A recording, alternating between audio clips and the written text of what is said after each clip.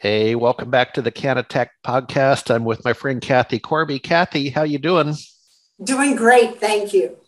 Great. Hey, you will never believe where I'm at. A lot of my listeners know I'm in the Central Texas area, but I'm at my data center client up in Round Rock, and he bought an old-fashioned fire station number three, and he's renovated it to be office space and a center for entrepreneurship. Probably would have taken you a month of Sundays to guess that one. Yeah, you can't tell from the background there. Exactly, exactly. Well, let's talk about Kind Tap. What's your story?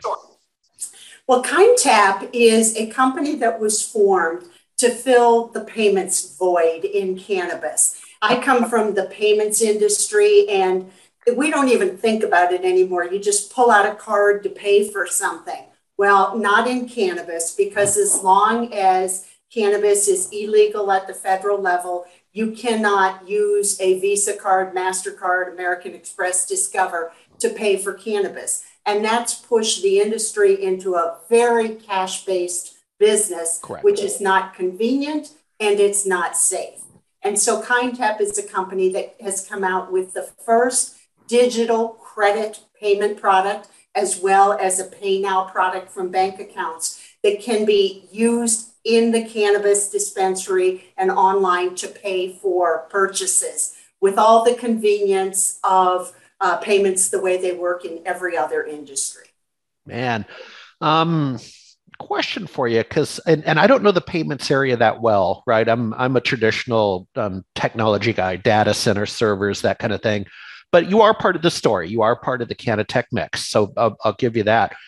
I've heard and read where there's a lot of actors in the payments area, and some concerns that some of the actors are not completely above board. Yeah, I'm trying to wrap my head around that. There are, I mean, every day you read about somebody who claims, hey, the first legal way to accept credit cards in your dispensary. It is simply not true. They are not being transparent. The only way to legally and in compliance with state and federal and payment network regulations accept payment forms of digital payments in the dispensary is if they flow outside of the credit and debit card rails. In other words, if the money moves without touching Visa, MasterCard, Amex, and Discover.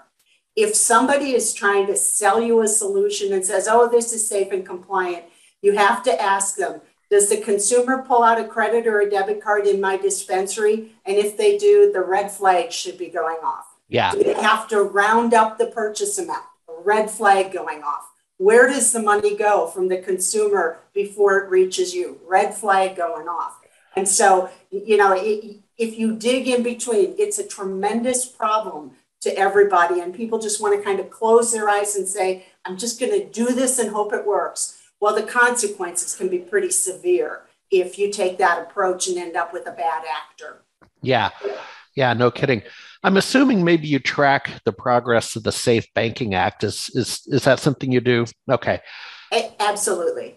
And And safe banking won't help retail payments one yeah, bit. so talk to me. What does safe banking mean to you? And do you think he'll pass this session? But what is safe banking? What does it mean to you? Safe banking means that state banks that are operating legally within their state to serve the cannabis industry will not be arrested by the federal government.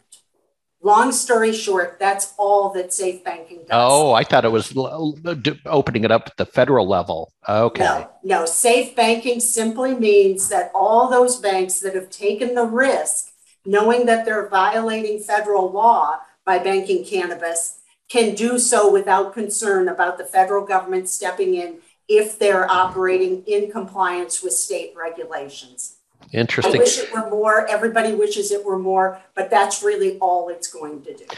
Think it's going to pass this session? I know they're pretty busy in DC all of a sudden.